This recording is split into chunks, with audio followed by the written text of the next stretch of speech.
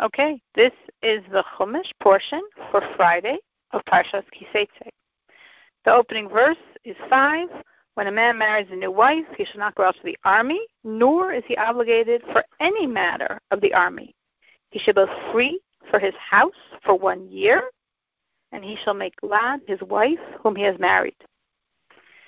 So, Rashi here is explaining that we have a very special law which shows us how important it is that first year of marriage. So Rashi says, it says he marries a new wife, meaning she's new to him, meaning she could be a widow, but the only one it cannot be is, and this is another very special commandment, if a man and woman were divorced and then remarried. Yesterday we were discussing a woman who married someone else in between, and that's forbidden. But if a man and woman were divorced and remarried, that's a special mitzvah, that's a special commandment. But such a woman is exempt. He does not get the special provisions of a new wife. But for any other woman, he would. It says he's not obligated. Rashi explains he's not obligated to do anything for the army. For any matter, meaning not only does he not have to fight for the duration of that year, but he doesn't have to work for the army either. Because there are other people that did not fight but had to supply water and food, had to fix the roads. In other words, we had actually in the previous Torah portion, the previous Parsha, that the Jews were told, anyone who built a house but didn't yet live in it, who is ritually engaged to a woman but not yet married, such people do not have to fight, but they have to work for the army. But here, in his first year of marriage, not only does he not have to fight, he doesn't have to work for the army. His whole focus should be he and his wife, enjoying his wife, making her happy. Nice commandment. So it's interesting, the discrimination. If he's engaged and not yet married, he doesn't fight, but he has to work for the army. But if he is married in his first year of marriage, he doesn't have any military obligations. His whole focus is supposed to be his marriage. Now it's interesting because the verse says, literally, he shall be free for his house for 1 year. Which of course, his house means, his wife, his home, his new home they're building together. But Rashi says it's actually the same law applies with a house. Meaning, again, if someone built a house but didn't live in it yet, he's free from fighting, he's free from combat duty, but he still has to work for the army. But if someone built a house and just began living it, and he's in his first year of living in the house, he's free of everything. The same thing, it says. If someone planted the vineyard and didn't yet use it at all, he doesn't have to fight, but he has to work for the army. But if he did begin using it, and he's in his first year of using it, he's completely free from any military duties, just to enjoy his vineyard. That's a very interesting law. Rashi says, if you look at the grammar, and it says, V'simach es ishto, which you might translate as, he shall be glad with his wife. And Rashi says that's not what it's saying. It's not saying he shall be glad with his wife. It's saying, he should make his wife glad. And that is the correct translation, understanding the grammar of those words. The next verse, now this is a different commandment. You should not take a mule or a grindstone as a pledge, because you'd be taking the life of the person as a pledge. Rashi explains, you should not take as a pledge, meaning if someone owes you a debt, and you come to court to claim the debt from a loan that you have made earlier. At that point, this collateral is taken because the debt is due. So we are not here talking about security taken. You want this loan, I don't know, it's a lot of money, okay, I'll give you this as security. We're not talking about that. We're saying, I gave the loan in goodwill, but now the loan is due and you're not paying it. So now I come to court and say, I need this loan paid up. The man says, I don't have any money. Here, take this as a collateral for that loan that I owe you now. So what is this verse saying?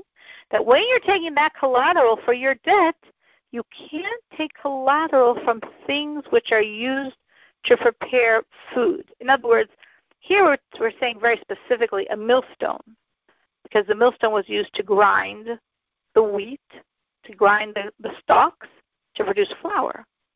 But this millstone is understood to be an example of any implement used for preparing food. So then Rashi explains, Rechaim, the mill, is the lower millstone, and Rochev is the upper millstone.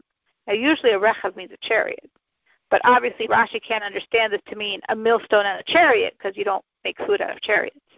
So therefore he explains it's the lower and upper millstone, which together are used to grind and create the flour. Next verse, next commandment, different issue. If a man is found kidnapping a person among the Jewish people, and he enslaves him and sells him, the kidnapper shall die, and you shall destroy the evil from your midst. So we have here three conditions.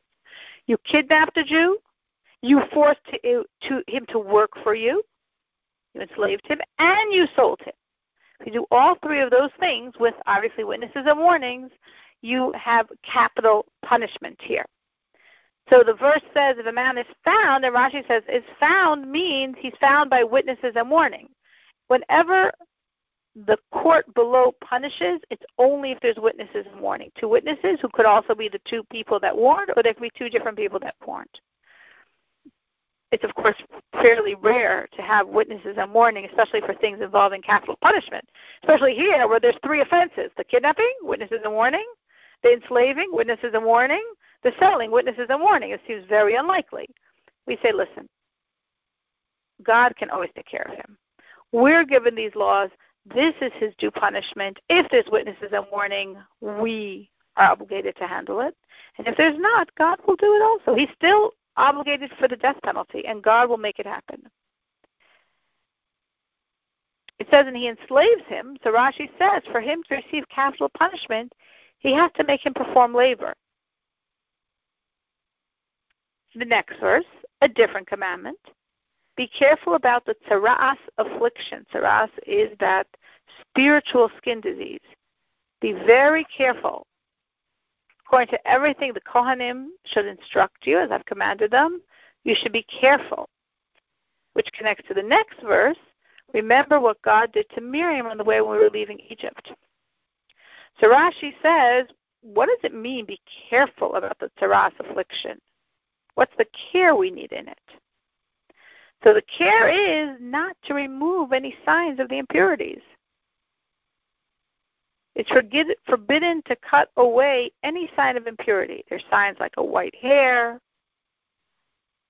or literally on your skin different signs. Any sign cannot be cut away, because once it's cut away, the priest, who's supposed to determine if this is the tsaras, spiritual skin disease or not, can't judge it. He doesn't see it. So that's what this Rashi says. You can't tear away any signs of impurities. You can't cut off the white hairs or any of the spots. You have everything according to what the priest instructs you. The priest can either instruct you. There's three things the priest can say. They can either say, you have to be closed off and we have to wait a week to see. Or they definitively say, yes, this is impure. Or they definitively say it's pure.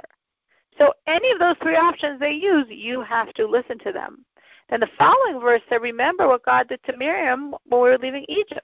Rashi explains, if you want to make sure you're not stricken with this spiritual disease, because this spiritual disease is often connected to gossiping, so don't speak such bad talk, because this is what happened to Miriam. Of course, Miriam was a very, very, very holy tzaddikus, a perfectly godly person, yet she spoke against her brother Moshe, and she was stricken by tsaras. And of course, Miriam was doing this in a very, very, very godly way, and still she was stricken by tsaras. So how much more so for us? We have to be careful that we don't say anything that, of course, not nowadays, because it doesn't happen to us nowadays around the spiritual level, to do something wrong and immediately see a physical, spiritual manifestation of it. But in those days they were, so be careful. The next verse, now we're talking about a different commandment, and all of the following verses, meaning the rest of our section from verse 10 through 13, is all about this issue. When you hold against your fellows a debt, you should not enter his home to take his security. So this means here, not when you're lending money. This means when you're holding a debt, meaning this could be a debt because of a loan. This could be a debt because someone purchased something from you on credit. This could be a very, very small amount. Any of these things apply. As Rashi says, it says a debt of any amount. It could be the smallest debt. All these laws would still apply. So here this person owes you money, and you have the security. You're not allowed to go into his home to take the security. The next verse says you should stand outside. And the man from whom you claim the debt shall bring the security to you outside. You don't want to embarrass him. You don't want to go into his house. Next verse, if he's a poor man, you should not lie down to sleep with his security. Rashi explains, you can't lie down to sleep, not literally with his security like in your bed, but you can't keep the security. You're not allowed to use the security ever. Because if you use the security, it's like you're getting interest on it. But you have to return it, meaning the law here is, you see the enormous kindness of God in this situation to these poor people. Someone owes you money, so he gave you a security. Of course, in our world, well, you keep the security until he pays you back. In God's world, every single day you have to return the security to him at the time he needs it. If it's a blanket that he's going to sleep with, every night he has to have it. You can come every morning and take it, but every evening you have to return it to him. If it's something he uses for his day's labor that he needs during the day, at night you could take it. Every night you could take it, but every morning you have to return it to him. And you can't go into his house. And you need an emissary of the court to take it. All of this to be very careful, to respect the dignity of the person, to honor the person, to not embarrass the person. You see how we're quadruple bending over backwards. Could you imagine the burden on this man who's owed money, that every single day has to go to his house to get the security, and every single day has to go back to his house to return the security? You have to be very, very careful with the honor of another person. As the next verse says, you should return the security to him when the sun sets. He will lie down to sleep in his garments and bless you, and for you will be act of righteousness before God. So Rashi is explaining, we're saying you should return to the security when the sun sets, assuming it's a night garment. What if his security is a day garment? Well, then every morning you give it to him, and every night you take it. So the point is, whenever he needs it, he has it. And when he doesn't need it, you can have it. And then the verse says he'll bless you because of your kindness to him. And this will be a merit for you to God. Rashi says, and if he doesn't bless you, it's still an act of righteousness. It's an act of righteousness if he acknowledges it or not. His blessing is not making conditional that it's an act of righteousness. So it's two separate issues. He will bless you, and if he does or if he doesn't, it's a tremendous act of righteousness what you are doing in this situation. And we're told that God says that if a person can say, this is like such a burden on me, every day to take it, every day to return it, every day to take it, every day to return it, God says, hey, I do the same thing for you. Every night you go to sleep, I take out your soul, I cleanse your soul, and every morning I give you your soul back. And every night I take your soul away, and every morning I give your soul back. I do this for you every single day, twice a day. You can do this to give the dignity and respect and physical need to this poor man to also every day return it, every night take it, every day return it. And that is the Chumash portion for Friday.